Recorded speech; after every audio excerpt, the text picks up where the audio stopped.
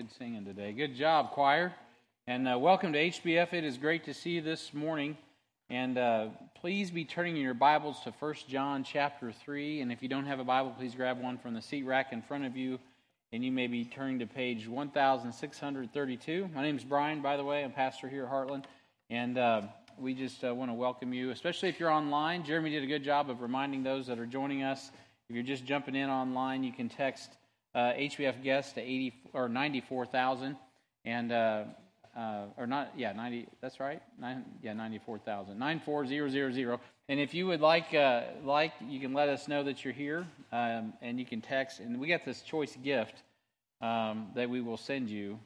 And so, and even if you're a guest here, if you want a choice gift, go to the connections counter. In addition to the Bible, in addition to the candy, in addition to the Bible, oh, there's more.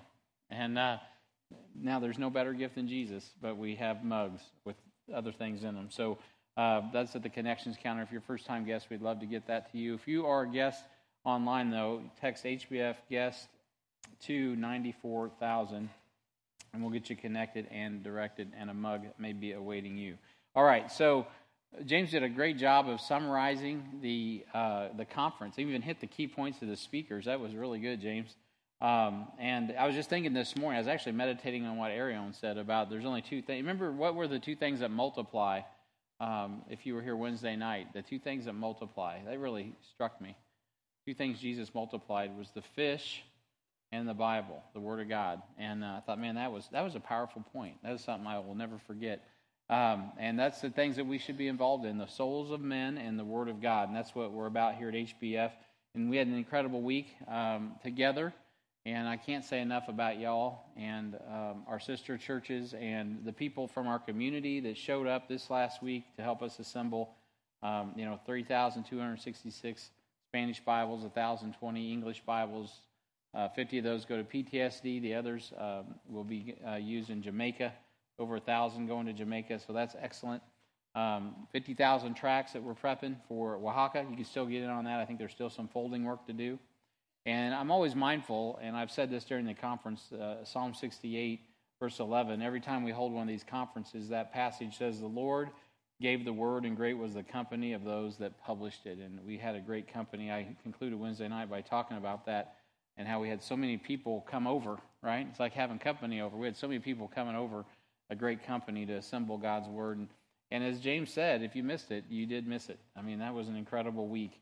But it's not too late. It's not too late to get involved. Last year, after our Bible conference, we bound. How many remember? How many binds did we make after Bible conference? Anybody remember? Oh man, you guys are tired.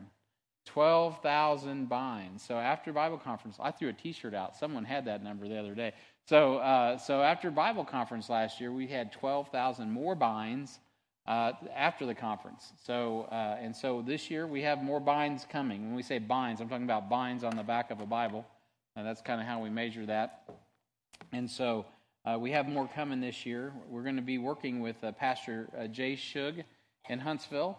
And I think it's Community Fellowship Baptist Church. Jay Shug saw me get ordained and sent out. I never met the man until I was at a Certainty conference. And he's like, I saw you get ordained and sent. And then he now is a church planter in Huntsville, Alabama.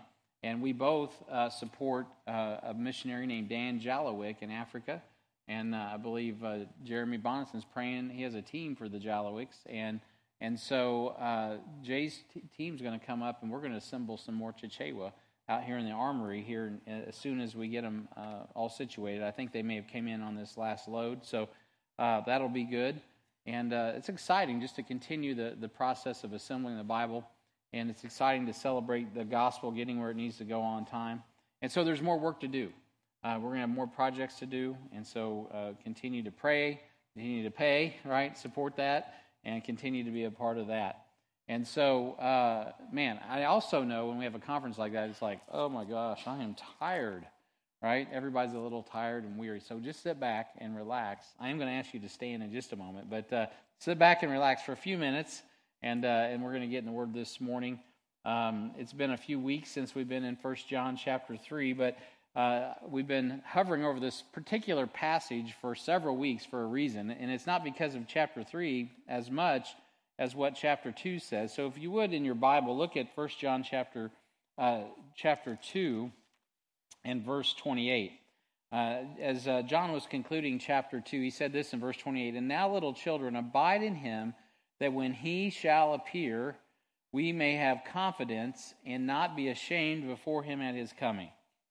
If you know that he is righteous, you know that everyone that doeth righteousness is born of him." And so John wrote this to the saints to let us know and remind us that we have an appearing before the Lord. And we need to be ready, and we want to be confident when that appearing comes. So what's he do? I'm glad you asked. So the next thing he does is he busts into chapter 3 and starts talking to us about what it is to be a son. Now, we've been talking about the love of the Father, but in particular, how his love transforms us. And it deals with our relationship with him. For many weeks ago, I talked about daddy issues. Oh, thank you. That's what I need. That's my cheat sheet. I don't have it in my notes. So many weeks ago, we dealt with how the daddy issues get taken care of in verses 1 and 2, don't they? So all of our daddy issues are handled because we have a Father in heaven. And our relationship with the Father is very well established. And then we also have, and we've already looked at this, our relationship to the world or with the world is also outlined in that because we're new creatures in Christ. And we have this great love that the Father hath bestowed upon us. The world doesn't know us because it didn't know him. So now we understand, that's why I'm different from the world, because, I got a relationship with my Father in heaven, and now I'm different. And then what we've been kind of dwelling on, and this is the second week I'm going to address this, is our relationship to sin, particularly the positional and the practical holiness.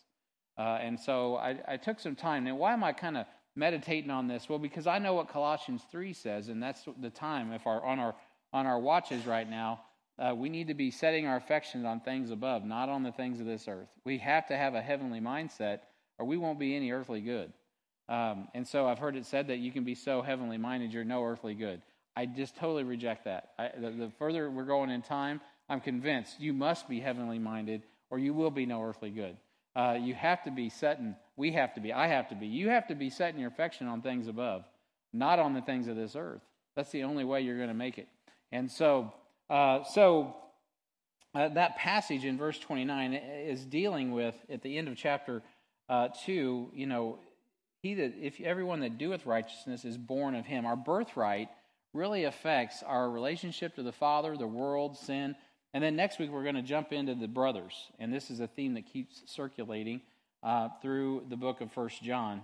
So we live in a trans world, right, that will eventually encourage transhumanism. And I'm not trying to push any buttons, but we do. Everything is in transition and everything is in flux, and that's not an accident. Everything is trying to be destabilized so people aren't founded on the solid rock of Christ. And so absolute truth, right, this didn't just start yesterday. This started just after the Word of God was published in the 1400s. It only took about 100 years, and philosophers started trying to usurp the authority of God's Word with human philosophies. And so this process has been going on now for a couple 100 years, 300 years, and so, or more, probably 4 now, and so 500 years. And so now we're getting to kind of the apex of this trans process where people think they're smarter than God, and eventually it'll lead to transhumanism. And it's an important thing that we remember our birthright. Say, what's that got to do with the price of tea in Cass County? Well, listen, it's important that you don't lose sight of who you are, right? You're not gonna transform. I remember, you got the Transformers. Cars can turn into robots, and robots can turn into cars. You got people that think that they're one gender and then the next. There's all this transition stuff. But at the end of the day, we're not going to be transitioned. We're going to be translated. And so God wants us to be clear. When you accept Christ, you are a new creature in Christ. You're new on the inside, and someday you will be translated. So all of this stuff in the world that's all about transhumanism, which is where it's all going, but it's all about transitioning first our minds. Now they're even working on our bodies. The reality is this. It's all just a cheap ripoff. It's a cheap imitation of the reality that those who are born again are new creatures in Christ, and we are the sons of God, and we will be translated, right? We will appear before him, and we don't want to do that in shame. We want to be ready for that appearing. We want to know where we're going. We want to know why we're getting there, and we want to be doing what God wants us to do until then. So the passage is getting ready for us at his appearing, getting us ready, I should say, rather, for his appearing, and preparing ourselves today for what God has for us tomorrow. So let's look in our text. I did say I'd ask you to stand. Let's stand in honor of the text.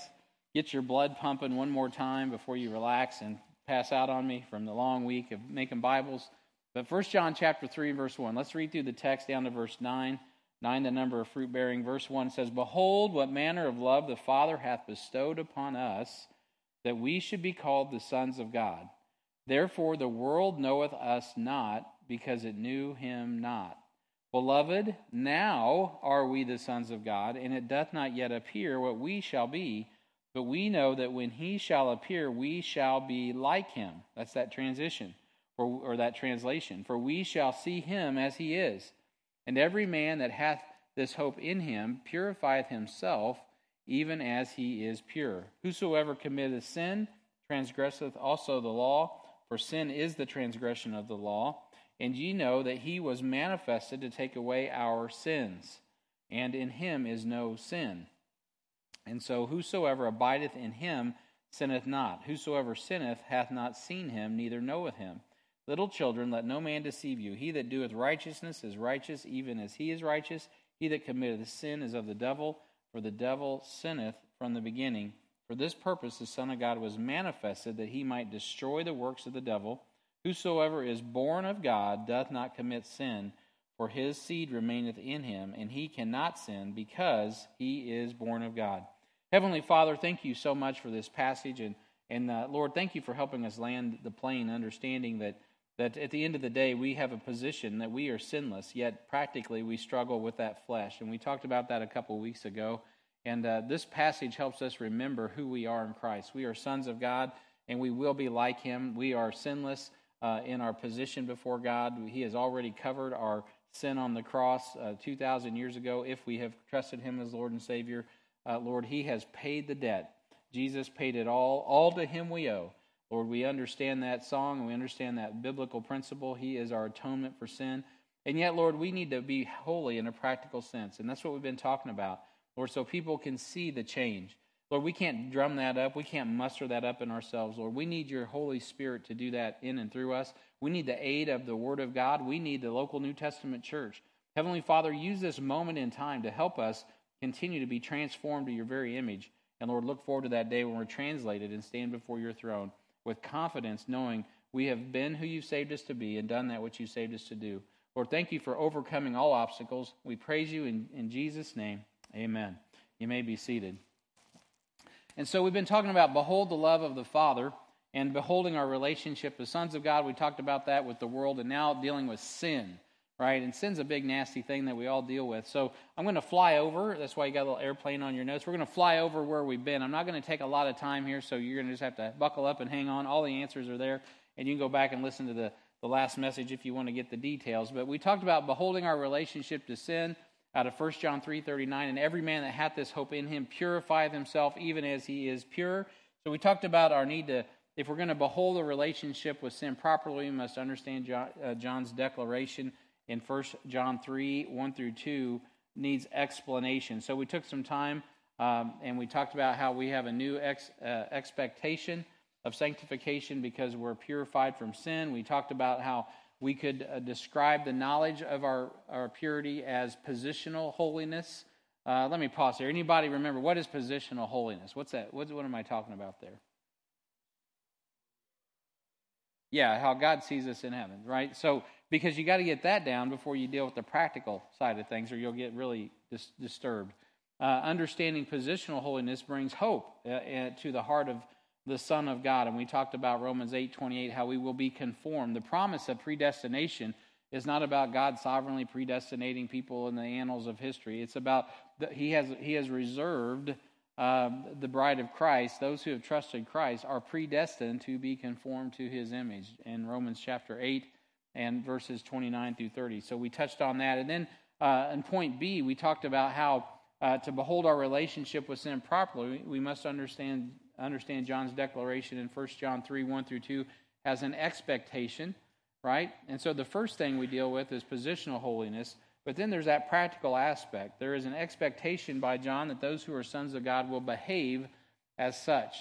And he says, every man that hath this hope in him purifieth himself even as he is pure. And we looked at 1 Peter chapter 1 and we saw that Peter quotes from Leviticus, and he says, "Be holy because I'm holy," right? We're holy because of our new nature in Christ, right? And so we looked at that and spent some time meditating on that. And then we saw how important it is to make it very personal and practical in regard to sanctification. Then John gives us a clear and concise definition in 1 John 3:4, and I listed on there that sheet. You guys have seen that with some types. And so we ended up talking about, we see a bold declaration concerning sin in verse 6. Positionally, we are sin-free, but practically, we battle our flesh daily, right? It's a daily grind, man. And so point 6 there was we take the practical actions to fellowship with God daily. We don't just, blow that off. We have to spend time in the Word of God. If you're not spending time in the Word of God, it will affect your fellowship with God. You may not like that. That's the facts. It's like if you don't eat food, what will happen? You'll starve, right? If you don't drink water, you'll eventually die. You need every Christian, if you want to have you want to be pure as he's pure, well, first of all, you got to drink water, which is the Word, and you got to eat bread, which is the Word. You got to eat and drink, and it starts there if you want to be healthy. And then you also need daily fellowship with God's people. There's exercise to be done. There's a reason the church exists, right? We don't just exist to meet your felt needs on Sunday morning, pat you on the back, send you out the door, make you feel better about yourself. That's called psychology. Right? I don't even know if that's psychology. I don't know what that is. That's Joel Osteen. But at the end of the day, we're here to accomplish a mission, right? We're not just here. Hopefully we feel better. Maybe we don't. Maybe God convicts our hearts and we need to change. It's really not about us. It's about who is God? Why has He established us? Literally left us on the planet. Why has He united us as a church body? And then what does He have for us to do? Now, in this church, I think you're pretty clear on that, right? Make disciples. Invest the Word of God in the souls of men. We make disciples, the primary thing that we do. We elevate the position of the Word of God. It's above His very name. So we assemble the Word of God because we understand the power of the written words of God, right? And we also understand there's an assault on that. So we are definitely wanting to be faithful to God, the Word of God, the words of God, and the souls of men. So that's, we get that. So that's what we're doing when it comes to all the different ministries that are going on.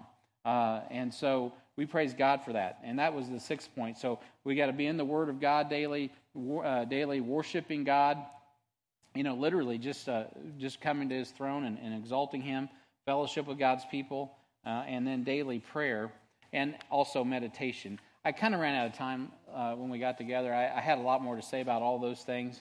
I'm going to just skip over them once again so I can get into the rest of what I want to tell you about this subject. But I would just pause right here and say, make sure that you're doing that, right? That's the practical stuff. If you're just like one of those folks that, you come and listen to me on Sunday or you go listen to whoever, but you're never actually opening up the Bible yourself and you're not really engaging God in a personal way, you really got to get that fixed because you don't have any other options. Today, there's an assault on your mind and your heart through all the media, through the world. I love that verse that James quoted, right? The judgment's coming, but our judgment needs to happen in our hearts every day. And so that happens when we get in the Word of God, we spend time reading God's Word, praying, and studying. Studying is also important. I was talking with, it was Butch and Susan the other day about that, and she brought back, it's important that we study. And I was like, that is such a good point. Because it's a different deal when you study. When you dig into God, what happens when you dig into God's Word? The Bible tells us you find riches, right? And I'm not saying you don't find rich stuff when you're reading it, but when you start to dig, you start to find hidden treasure, right? So there's treasure in the Bible that's hidden for you. I was just visiting with Barry yesterday. We were talking about some stuff he's been digging into. He not just reading it, but started digging, literally talking about wells. And you know what? You start digging and you start studying, and guess what? You start to find hidden treasure, right? There's hidden treasure in this book, and I got hidden treasure because I dig into the book, but it ain't about me having hidden treasures that I share with you. It's about you getting your own hidden treasure, right? You dig it out. There's something really awesome about when you dig into the Word of God and God reveals Himself to you or principles, because you're really learning about Him, His character, His mind. You get to know Him more intimately, and it's a beautiful thing. And so these points that I just mentioned about the need to daily be in the Word, to daily be in worship, daily be in fellowship with God's people, daily be in prayer, daily be in meditation. If I was a doctor And I'd ask you those things, and you say, well, my marriage is a wreck, my life's all messed up. Well, I can tell you these things here, right? If you start doing those, your life's going to be better. It just is. If you quit drinking beer, quit. I don't know. I shouldn't have gotten on that analogy. But anyway, quit eating too much fat, too much sugar, whatever else, whatever the doctor says when you go to the doctor. Quit doing all the unhealthy stuff. Guess what? And you start doing what he tells you, you're going to start feeling better. That's just how it works. And so God has a way to help us through his word. Okay, so point 7. Now let's get on with this because we're going to go places we haven't trod yet. So I touched on this, but I didn't really dive deep because I was out of time. So practical holiness, and this is just continuing the thought that we've already had, is a daily battle that requires considerable commitment. You're like, well, I know that. Yeah, anyone that's really saved knows that, right? Because you get saved. When you first get saved for like the first 10 minutes, it's like, yes! But it doesn't take long for the devil to just hit you in the face, and you're just like, oh, man, and you're in a struggle. I've been struggling against sin and personal holiness since literally the moments after I got saved. I mean, there is no discharge. But you know what? I'm still standing. I'm still here. I'm still going forward because God has grace and he has mercy. And so you got to be committed daily to this relationship. And when you are, God gives us grace to get through it. So let's look at our Bibles in Genesis. You're going to have to turn here because this is pretty voluminous. Genesis chapter 39, the first book of your Bible, Genesis 39 and verse 10. I want to just use this example because this is typified by Joseph in the Old Testament. It's typified by Joseph in the Old Testament. Genesis chapter 39, 10 through 13. What we want to see is this type that God gives us in Joseph.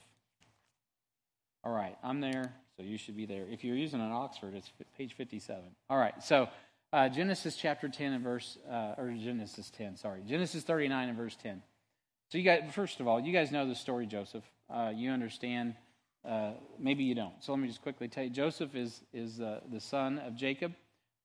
He's not the youngest. Benjamin's the youngest, but he's a younger son of the 12, and he is special. He's one of two sons.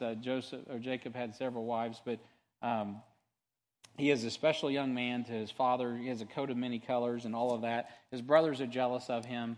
If you've ever heard the story of Joseph and his coat of many colors, just heard Dolly Parton sing a song about that the other day. And so he had this coat. His brothers were jealous of him. We're going to kill him, but had a moment of reflection and said, oh, let's not kill him. Let's sell him as a slave. So they ended up selling him off as a slave. He goes into Egypt, and how kind of them. And as far as they know, out of sight, out of mind, right? And, of course, the end of the story is God uses Joseph as a great deliverer, type of Christ, for his brother in the nation of Israel. And to this day, Israel is blind to the fact that they crucified their brother, Jesus, right? They killed Jesus Christ. He was a Jew. He was one of them. He was favored by the Father. He had prophecies they didn't like to hear. He had statements they didn't like to listen to. But you know what? They killed him. And it will not be till the catching away of the church that many of them actually wake up in tribulation and realize they need a deliverer. And his name is Jesus Christ. So if you're Jewish and you're listening to me, listen to carefully what I said. This not this bud's for you. This passage is for you. I'm telling you, God has a plan, and you need to receive it before it's too late. But anyway, Genesis chapter 39, that's kind of the big overview. Let's pick up the actual historical text. So just for time's sake, I'm going to skip down to verse 10. Joseph has now been exalted, right? He's been faithful. He's exalted in the house of Potiphar, and he is faced with the daily battle that requires a considerable commitment. So let's look in 39:10. It says, "And Joseph was brought down to Egypt, and Potiphar, an officer of Pharaoh, captain of the guard, an Egyptian, brought him of the hands of the Ishmaelites. Bought him of the hands of the Ishmaelites, and which had brought him down thither. And the Lord was with Joseph." I'm fumbling around with water here. I apologize. And the Lord was with Joseph, and he was a prosperous man. And he was in the house of his master, the Egyptian. And his master saw the Lord was with him, and that the Lord made all that he did to prosper in his hand. And Joseph found grace in his sight. And he served him and made him overseer over his house, and all he had he put into his hand. So we see here that God is blessing Joseph mightily. But, verse 5, number of death. And it came to pass from time to time that he made him overseer of his house and over all that he had, that the Lord blessed the Egyptian's house for Joseph's sake, and the blessing of the Lord was upon all that he had in his house and in the field. And he left all that he had in Joseph's hand, and he knew not aught he had. So he left everything with him. He didn't even take accounting for it. He just trusted. He trusted Joseph so much. He didn't even count what he had. He's like, this guy is so trustworthy. I don't even have to worry about it. I mean, whatever I have, it's yours, Joseph. Just multiply it, bless it, do your thing. You're a great mutual fund manager. I trust you with all the eggs. You just do what you're going to do, man. And it just keeps giving ROI. I love your ROI, Joseph. Just do it, right? So he's over his house. He's trusting with his family. All that's going on. Verse 6, and he left all that he had in Joseph's hand, and he knew not aught that he had save the bread which he did eat. And Joseph was a goodly person and well favored. And it came to pass after these things that his master's wife cast her eyes upon Joseph, and she said, lie with me. And she's not talking about telling fibs. But he refused and said unto his master's wife, behold, my master wotteth not what is with me in the house, and he hath committed all that he hath to my hand. He's like, ma'am, I hate to tell you this, but your husband trusts me implicitly. I can't belie your own husband's trust. I mean, we have a relationship. Ergo, you also have a relationship, lady. You don't need to be cheating on your husband, all right? Maybe that would appeal to her. So verse 8, but he refused. But he refused and said unto his master's wife, behold, my master was not... Oh, I already said that. Verse 9, so there is no greater in this house than I, neither hath he kept back anything from me but thee, because thou art his wife. How then can I do this great wickedness and sin against God? And it came to pass, as she spake to Joseph day by day, that he hearkened not unto her, to lie by her or be with her. And I think that's, for many of us, that's a familiar passage. But you understand here that Joseph is dealing with this. It says day by day, day after day after day. And he says, I'm not going to sin against God. So Joseph loved God more than he loved sin. That's what it boiled down to. It doesn't mean he wasn't tempted. I'm sure she was attractive. I don't know, whatever. But he was like, look, I'm not going to mess up on God here, and I'm not going to mess up on your husband. So the answer is no. And he meant it. And so he could not bring himself to sin against God. And the offer to compromise was there every day, but he would not capitulate. And so there are opportunities to heed temptation daily. But then there are also evil days. And it is in the evil day when we pray that we stand no matter what the consequences are. Right? So Ephesians chapter 6 and verse 13 says, wherefore take unto you the whole armor of God, that you may be able to stand in the evil day, and having done all to stand. And so as a Christian, you know this is going to come, right? There's times when you are faced with temptation. Maybe it's daily, but you know the time is coming where you got to stand. I mean, I just cannot. I can say no. I can say no. I can say no. But then there comes the day where it's like it's coming down. I'm saying no, and that's exactly what it was for Joseph. That was an evil day. If you want an example of an evil day, that's a really good example. Now, daily, Joseph is faced with evil. But on this day, it was exceptionally bad, right? Because she was not going to take no for an answer. And I don't know if you've ever been in a situation where the world doesn't want to take no for an answer, or your flesh doesn't want to take no for an answer, or the devil doesn't want to take no for an answer. But there are times in our lives where we just have to say, the answer is no. I love God, and that's it. That's it. God first, and everything else is last, is behind that. And so and that's a commitment. Now, where does that commitment start? It starts in your heart. And it's also in the head. These are intentional decisions that are being made. And so some of us have faced evil days. And did we stand or did we capitulate to sin and death? You know, a good soldier never forgets who he's serving. There's a reason in the context, by the way, that Paul uses when he deals with the evil day, he does it in the context of a soldier. He's talking about being girded up, right? Having the loins of our mind girded up, having our whole armor on. Many of us have learned about the armor of God since we were little children, and it can almost become kind of trite. I'm praying the whole armor of God. It's no joke. When you're in a battle, you better have your armor on, and you better have that shield of faith, which quenches all the fiery darts of the wicked. So some of us have faced those evil days. A good soldier never forgets who he's serving, and so we only have liberty. We only have liberty to honor one person, and that's the Lord Jesus Christ. If someone's asking us to worship another God, what's the answer? It's no. I just can't worship another God. It's just not going to happen. Eventually, of course, you know what happened in the text. She demanded he lay with her and grabbed his garment, right? Grabbed his outer vesture.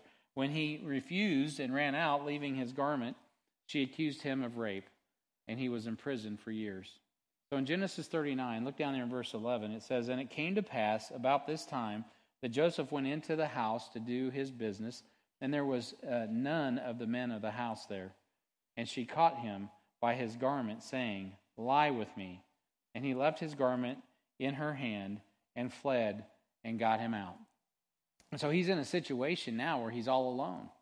And he's in this situation where he could have gotten away with it. He could have capitulated even against his better judgment just to get her off his back, so to speak. But he didn't.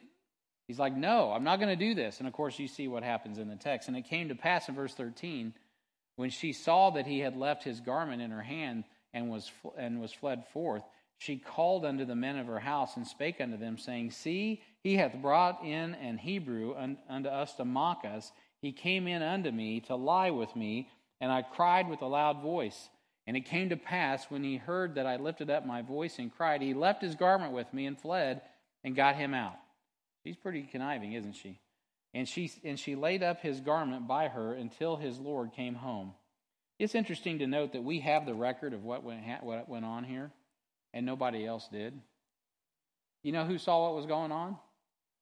God. Bingo. God knew what was going on. He saw what was going on. And now for all of eternity, we got the record of what went on. She thought she was doing that thing in private. She thought it was all hidden. It was all secret. Nobody's going to know the truth but me. I got news for you. God always knows the truth. The eyes of the Lord are in every place, and he's beholding the good and the evil. You cannot get around God. He knows what's going on, and he'll take care of his kids.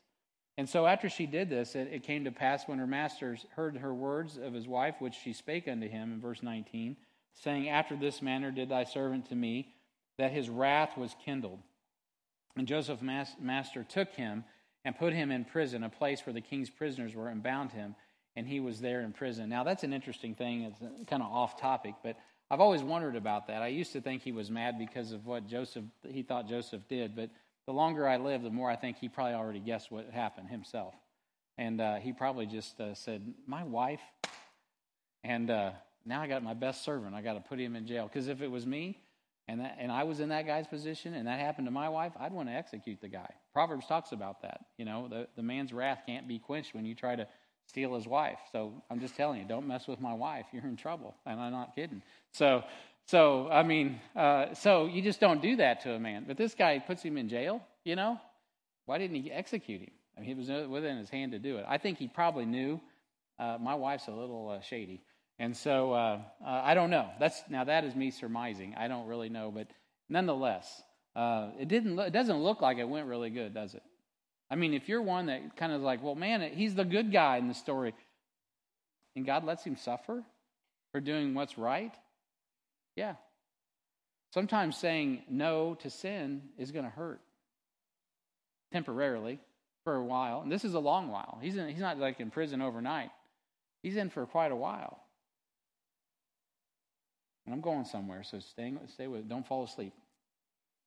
Because long before Paul wrote 1 Corinthians 6, 17 through 20, Joseph, a type of Christ, was showing us how to flee fornication. So let's look at 1 Corinthians chapter 6 and verse 17, a very familiar passage to most of us. I actually have already addressed this last time I was in this text, but you've slept since then, and so have I. So let's go look at it once again. 1 Corinthians 6 and verse 17.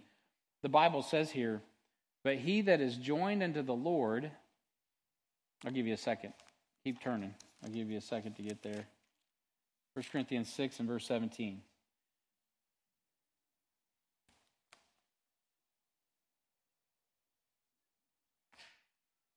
Okay, it says in verse 17, but he that is joined unto the Lord is one spirit. Now, Joseph is type, right? We are Christians, and we are joined unto the Lord. We have one spirit. What is that spirit that we have with the Lord? It's not a trick question. The Holy Spirit, right? Simple. Holy Spirit. We've been talking about holiness, right? We're holy because He's holy. We have the Holy Spirit in us. The Spirit of God that dwells in the sanctuary of God. It's unbelievable, but it's true. We have the Holy Ghost. We have the Holy Spirit. Okay, so it goes on to say, right after that, flee fornication. Every sin that a man doeth is without the body, but he that committeth fornication sinneth against his own body. What? Know ye not that your body is the temple of the Holy Ghost, which is in you, which you have of God, and ye are not your own? For you are bought with a price, therefore glorify God in your body and in your spirit, which are God's. Now, fornication is specifically dealing with sexual sin, and the point here is that Paul is being very blunt about, and to the Corinthians, who are very sensual folks, is listen, when you take your body down here to join with the prostitute or whatever, there's sanctioned sexual activity and there's unsanctioned sexual activity, and so you're taking the Holy Ghost everywhere you go. And He's with you. And you're dragging Him through that. So flee it. Get away. Flee. Flee. Flee fornication. Who fled fornication? Oh, Joseph did. Remember? He would not betray God. And so he fled from fornication. He wouldn't join himself to this woman that wanted him so desperately. She wanted him so much she was willing to throw him under the bus when she didn't get her way. And so it's not an accident that sermons are banned on the internet. Isn't that something? But pornography's not. Because Satan wants to give every man and every woman and every child a daily dose of temptation that will lead them into fornication. Satan wants to snare us in his net, but we must resist temptation to cheat on God with the tree of knowledge and place our priority and faith solely in the Word of God. So one might say, yeah, Brian, but fleeing from temptation didn't work so well for Joseph. He ended up being in prison. And so I'm glad you brought that up. Because in Genesis 39:21, the Bible says, but the Lord was with Joseph and showed him mercy and gave him favor in the sight of the keeper of the prison. What was it that kept Joseph so on track? Now, I'm sure Joseph, by the way, had problems. We just don't know what they are. They're, for God's providence, he has expunged the humanness of Joseph because he's a type of Christ, right? So I'm sure that Joseph had bad days, bad moments. I don't know all of the things that went on with Joseph, but I know what God wants me to know about Joseph, and he's a type of Christ, and he's appears to be sinless because of who he's representing, right? Just like you, by the way. That's how God sees us. And so he's joined with Christ. I mean, he is with him in the prison. What makes it bearable? What makes it worth it is that this young man had learned, you know what? When I was in the pit and my brothers hated me, who was with me? Oh, God was with me. Instead of dying, He made me a prisoner. When I was sold into bondage, who was with me? Oh, my brothers weren't with me. My mom wasn't with me. My dad wasn't with me. But the Lord was with me, and I got sold to Potiphar. When I was among all the servants of Egypt, so how did I get exalted? Well, it wasn't because of me. It was because of the Lord. I had this dream many years ago when I was a kid, and he had that vision, right? And he believed what the Bible, at that time, that's how God revealed Himself to Joseph, was through dreams. He believed the revelation that God had given him. He believed that he would ascend. He believed what John, if he was us, what he would be believing is that someday he will give account before the Lord Jesus Christ and will be acceptable and have confidence. He believes the end of the story is true. No matter what his circumstances are, he chooses by faith to believe what God had given him. So he will not compromise. He won't. But what makes it bearable practically in the day-to-day grind when it's just bearing down on you, and every day you're in the salt mine, and every day there's temptation, what is it that really holds you together is knowing that the Lord is with you and me. And guys, I just am talking to you from the core of who I am. I know I'm not every preacher. I mean, I've worked in the real world, quote. I know pastors don't work. But I mean, I've been to work. I've been in the construction business. I've been in this world. And I know, like you know, that it is not easy day to day. And I've been in those situations where I'm like, Lord, I cannot do that to you. And I'm not trying to exalt myself because I've failed as much as you guys. But the point is simply this.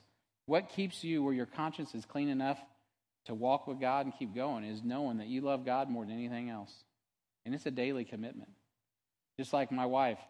The other day I walked out of the house. I was in a huff to go somewhere. I wasn't mad or anything, but I remember I was real busy. And she's like, you didn't. I guess I walked by the table. I kind of like faked her out, kept going. I didn't go in for the hug or the kiss or whatever I was supposed to do. And he's like, you left and you didn't. I'm like, oh, I'm sorry. So I came back and repented and let her, you know what? I let her know I loved her before I left the house. Just a little, a gesture that I normally would do. And I was in a hurry, had something on my mind. I was probably trying to get out here for some reason that day. I was trying to get out here that morning. I was trying to get here a little early for something. And anyway, I have to let my wife know that I love her. Not like once a month. Oh yeah, honey, shout out. You're doing awesome. Right? Sometimes more than once a day, right? Sometimes okay, so in a relationship with God, right, He loves us. He lets us know that. He's always waiting daily in the Word. He's waiting there. But there's days that go by, some of us don't even crack that book. I'm not talking about listening to someone else talk about Him. I'm talking about you personally listening for His voice. What's He saying to me today? How do I know that my Father loves me? I remember in the mornings early, 5 o'clock in the morning, I'd be getting up and I'd be getting in the shower, and although I'd have anxiety. You ever have anxiety about what's coming that day? And you felt like more's coming than you could possibly accomplish, that it's way over your head, and you start already getting worried. You know what I would do? I'd go into my study. I'd open up that book, and I'd say, Lord, help. I need you today. I'm not going to make it if you do not help me. And you know what God did every day? He helped me. He'd give me a word, give me a verse. Sometimes I didn't remember it. By the time I got in the garage, got in the car, hit the ignition, and was on my way, I'd already forgotten it. But other days, that thing would hang with me all day. And whether I remembered it or not, man, putting in a good diet of God's Word is going to help your soul. It's going to enrich you. It's going to make you stronger. So even when you don't realize it and something comes your way, you're able to go, wait a minute. I got this. Where'd that strength come from? How did Joseph, how did he handle all that? It wasn't because Joseph was just this awesome dude. No, I don't believe Joseph was just some super dude. I think he just absolutely was convinced of what God said to the point that that's all he had. He had no other options. And he was hanging on to that because that's all he had to hang on to. And beloved, God not only protected him and provided for him, he was prosperous and became a provider for the whole nation of Israel. If you're a man and you need to provide for your family, how's the best way to provide? Work, 48 hours a day so nobody ever knows you or sees you? No. Get with God, make sure that you are with Him and He is with you, and deal with the daily temptation to be an idiot, deadbeat, and be the person that God has saved you to be. And so all that mattered to Joseph. All that mattered to Joseph was that the Lord was with him. He learned from his youth that the most important thing in his life was knowing that the Lord was with him. Now, in 1 John, in the New Testament, what word do we use to describe that? It's one word, and it's really important to the book of 1 John. We call it fellowship. That's a New Testament way of saying with him. We're with him. We're in fellowship with him. In 1 John 1:3, the Bible says, that which we have seen and heard declare we unto you, that ye may have fellowship with us. And truly, our fellowship is with the Father and with His Son, Jesus Christ. Those disciples, John was saying, listen, I want you to have fellowship with the Lord like I've had. I've had personal time with Jesus. I want you to have personal time with Jesus. So though Joseph continued to endure hardness, he never doubted God's good hand being upon him because he practiced holiness daily. That's practically what holiness looks like, resisting temptation. Now, well, I got to keep moving. So it can be tempting to capitulate to sin, and we all struggle with that. But God calls us to resist temptation, not succumb to it. So Satan can be pretty demanding at times, so you have to be serious about your commitment to practical holiness. How serious? I'm glad you asked. Hebrews 12:4 gives you the answer. Ye have not resisted unto blood, striving against sin. And this is what happens. In Hebrews 12:4, the Bible tells us, ye have not resisted unto blood, striving against sin. Now, the reality is when you fail, and that just makes you feel guilty. You know, you're like, man, I'm a loser. I didn't resist unto blood, striving against sin. That's true. 1 John 1:9 it.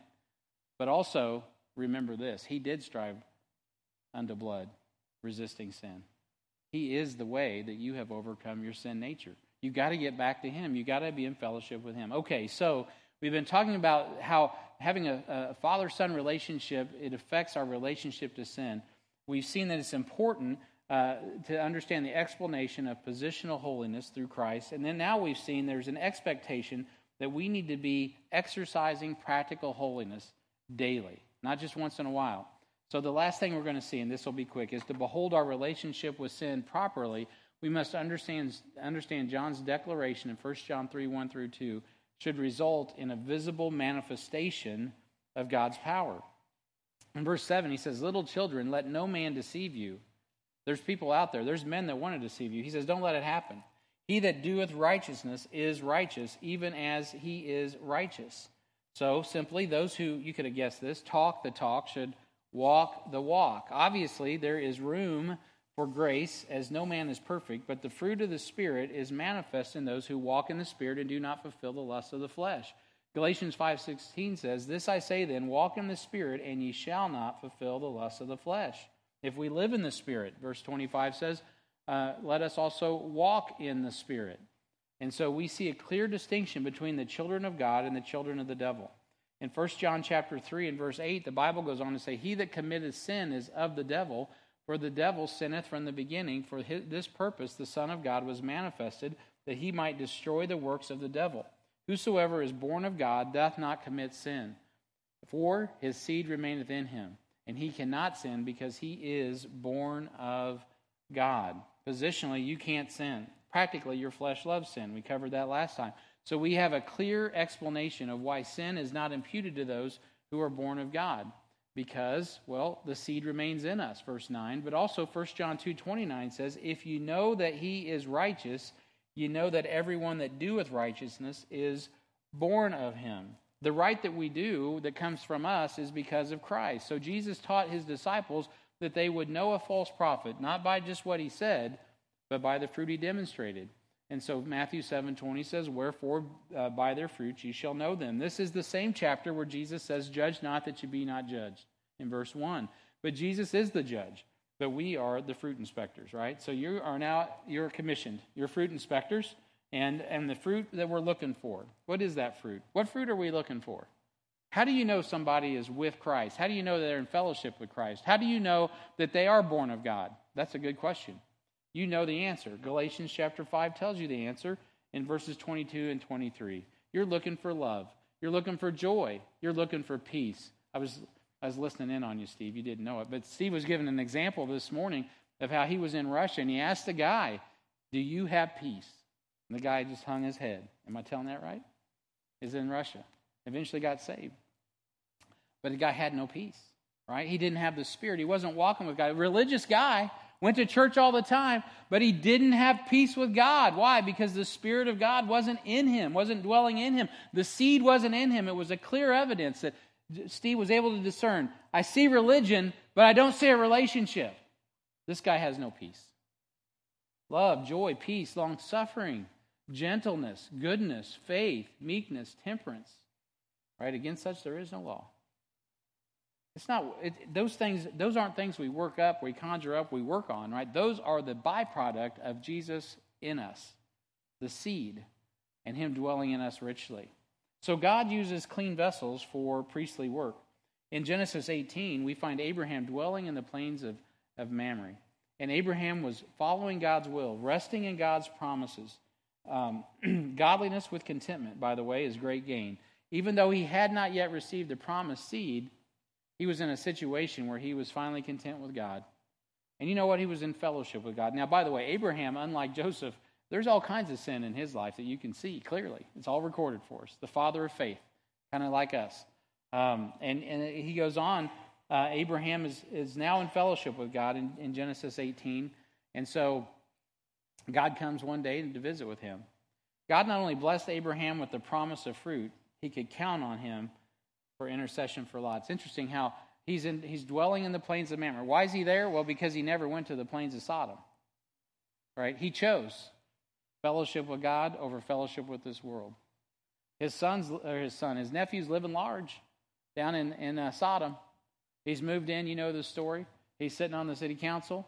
His whole family's there. They got a great income. Everything's good. And old Uncle Abraham, old-fashioned Abraham, just out there tending to his sheep. Uncle Abraham, he's just a farmer at heart. You'll never get him in the big city. Yeah, right. You know what Uncle Abraham was doing was following God. He was believing God for a promise. God had said something to him, and he believed God. He believed he would give account for that. He believed that he wanted to stand blameless before God someday, and he wanted to believe what God said, and he was trusting it. He had no other options. By now, him and Sarah are so old, they're like, I don't know how that's going to happen. Maybe it was a metaphor. But last time we acted on that logic, we were in trouble. So it's a situation where Abraham is right with God, and God comes to him to bless him. But not only that, he can count on him for something. And I'm going somewhere with this, and I know we're getting long, but I want you to hear this. After God promised the blessing to Abraham, he could have simply departed Abraham. But after telling Abraham, he knew he would command his children in the way they should go. It was all about being a good father. He says, I know I can trust you, Abraham, to take care of your children. That's why I'm going to bless your seed. Though right now, of course, Abraham's thinking, when's that going to happen? Been there. He could have just said, you know what, I got to go. See you later. But he didn't. He says, I'm going down to Sodom to inquire about the cries I've been hearing from that place. Genesis 18:20, he says, and the Lord said, because the cry of Sodom and Gomorrah is great, and because their sin is very grievous, I will go down now and see whether they have done altogether according to the cry of it, which has come unto me, and if not, I will know. That means there's some broken and contrite hearts crying out in Sodom. They're not Christians per se, but they're crying. If there's a God in heaven, help! God only knows what kind of wicked sin was going on down there. It's not noted, but God says, that got my attention. And he tells Abraham, he says, hey, I'm heading down to Sodom to see if what I heard is what's going on. And you know what Abraham deducted from that? He's bringing a can. And he's going to open it. That's what Abraham heard in Cass County terms. He's like, man, he's going to bring some wrath. He is going to bring some wrath. I don't mean to laugh. I'm sorry, I wasn't trying to be funny, but now you're all laughing at me. So that's what's happening. Because Abraham knows what he's going to find in Sodom. He's like, oh my goodness.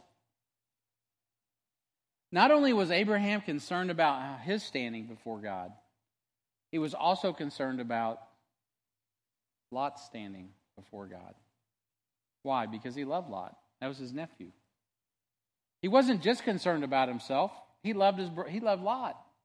So Abraham, you know the story. He immediately goes to intercessory prayer on behalf of those that he loved, and he saw as righteous. That's also interesting. He saw through his lens. I mean, you can read it in the text in Genesis 18:22-23. I was going to read it, but I don't have time. That Abraham goes into negotiation mode, and he starts bartering with God for 50 righteous, and it gets all the way down, 50, 40, 30, then he's down to 20, then he's down to 10, and God's like, okay, if there's 10, I won't destroy Sodom. What's he bargaining with God over? He's bargaining for and bartering for Lot and his family. He loves them. And of course, the Lord agrees to 10, and we know how it goes. There's not 10 righteous in Sodom. He ends up with 3. Lot's wife bailed out on the way. You could take her out, but you couldn't take Sodom out of her heart, right? So she ends up turning into a pillar of salt. You could barely get him out of town. They literally had to drag him out. They're like, well, can we just stay close? And the angels are like, What is wrong with you people? God barely gives us a whiff of innuendo to Abraham and just says, hey, I heard a prayer and I'm going to go check it out. And Abraham immediately knows how dire the situation is and is in intercessory prayer. Angels personally show up to Lot, personally tell him that it's coming down, and they're still fighting with him. Sometimes people just don't get a clue.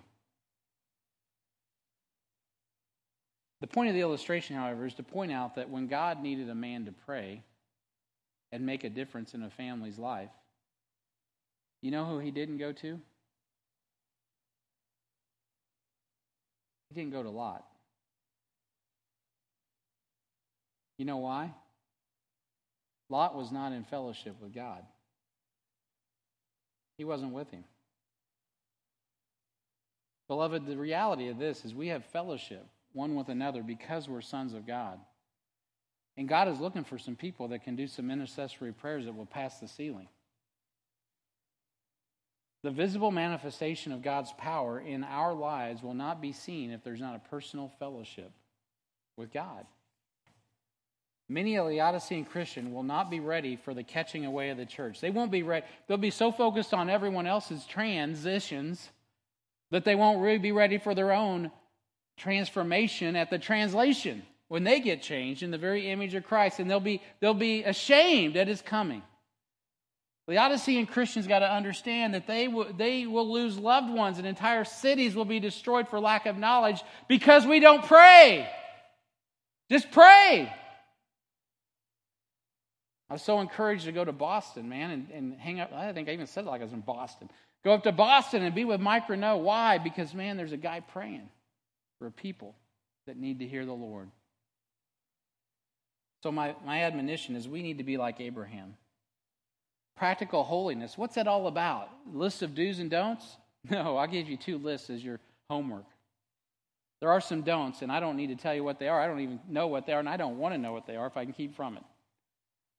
But God will give you your own list of don'ts. You just ask him, Lord, what is it in my life that's keeping me from being with you, that's keeping me out of fellowship? And if you're born again, you're saved. I'm not saying you're going to lose your salvation. You're not.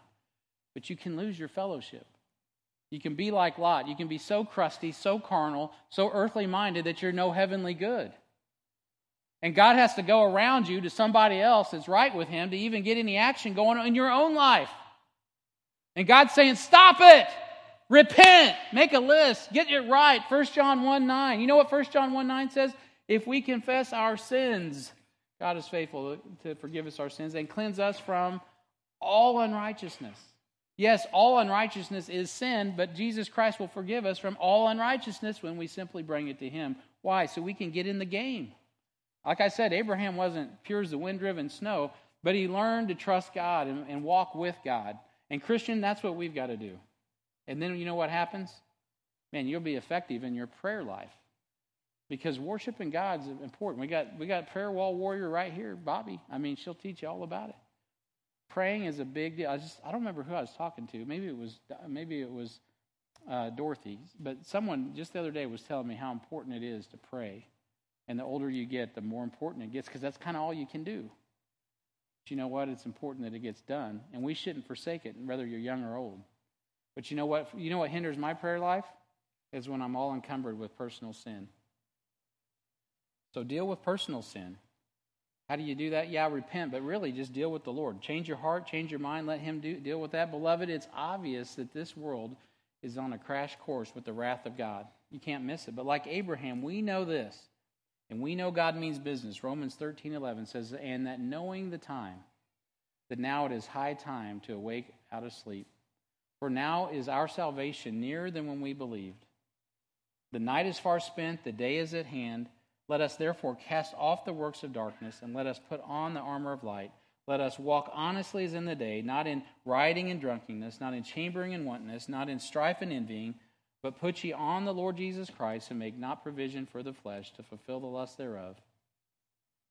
And lastly, 2 Corinthians 4:3, if our gospel be hid, it is hid to them that are lost. Will God honor your prayer for souls this morning? Or is there just too much garbage that needs to be sorted through before you can address the needs of others? Don't allow sin to separate you from God's love, God's grace, and the gospel of the Lord Jesus Christ. Are you ready for God to call you home? Okay, yeah, I'm ready. Good. Well, how about your family? How about your friends? Look at your homework. I'm not going to get into it. Look at the homework I put on the bottom of this note sheet and consider that today. And next week when we get together, we're going to talk about beholding our relationship to our other brothers. But today, we've really covered that we have a positional holiness through Christ. We need to exercise practical holiness through Christ. And why? Because lives should be saved, because our separation under Christ. It's not about what you don't need to be doing, what I don't need to be doing. It's really about holiness, and separation is all about what we should be about. Like, it's not what I shouldn't be doing, it's what I should be doing. If you're about being in God's Word, being with God's people, worshiping God daily, being in fellowship, and praying, entering the Holy of Holies, you know what? You won't have time for all the other stuff. God will keep you occupied, and He will fill your soul to full, because you're in fellowship with Him. And when temptation comes, you're just like, you know what? I don't want that ice cream, because I got something better. Heavenly Father, we thank you and praise you for the Lord Jesus Christ. I thank you for the opportunity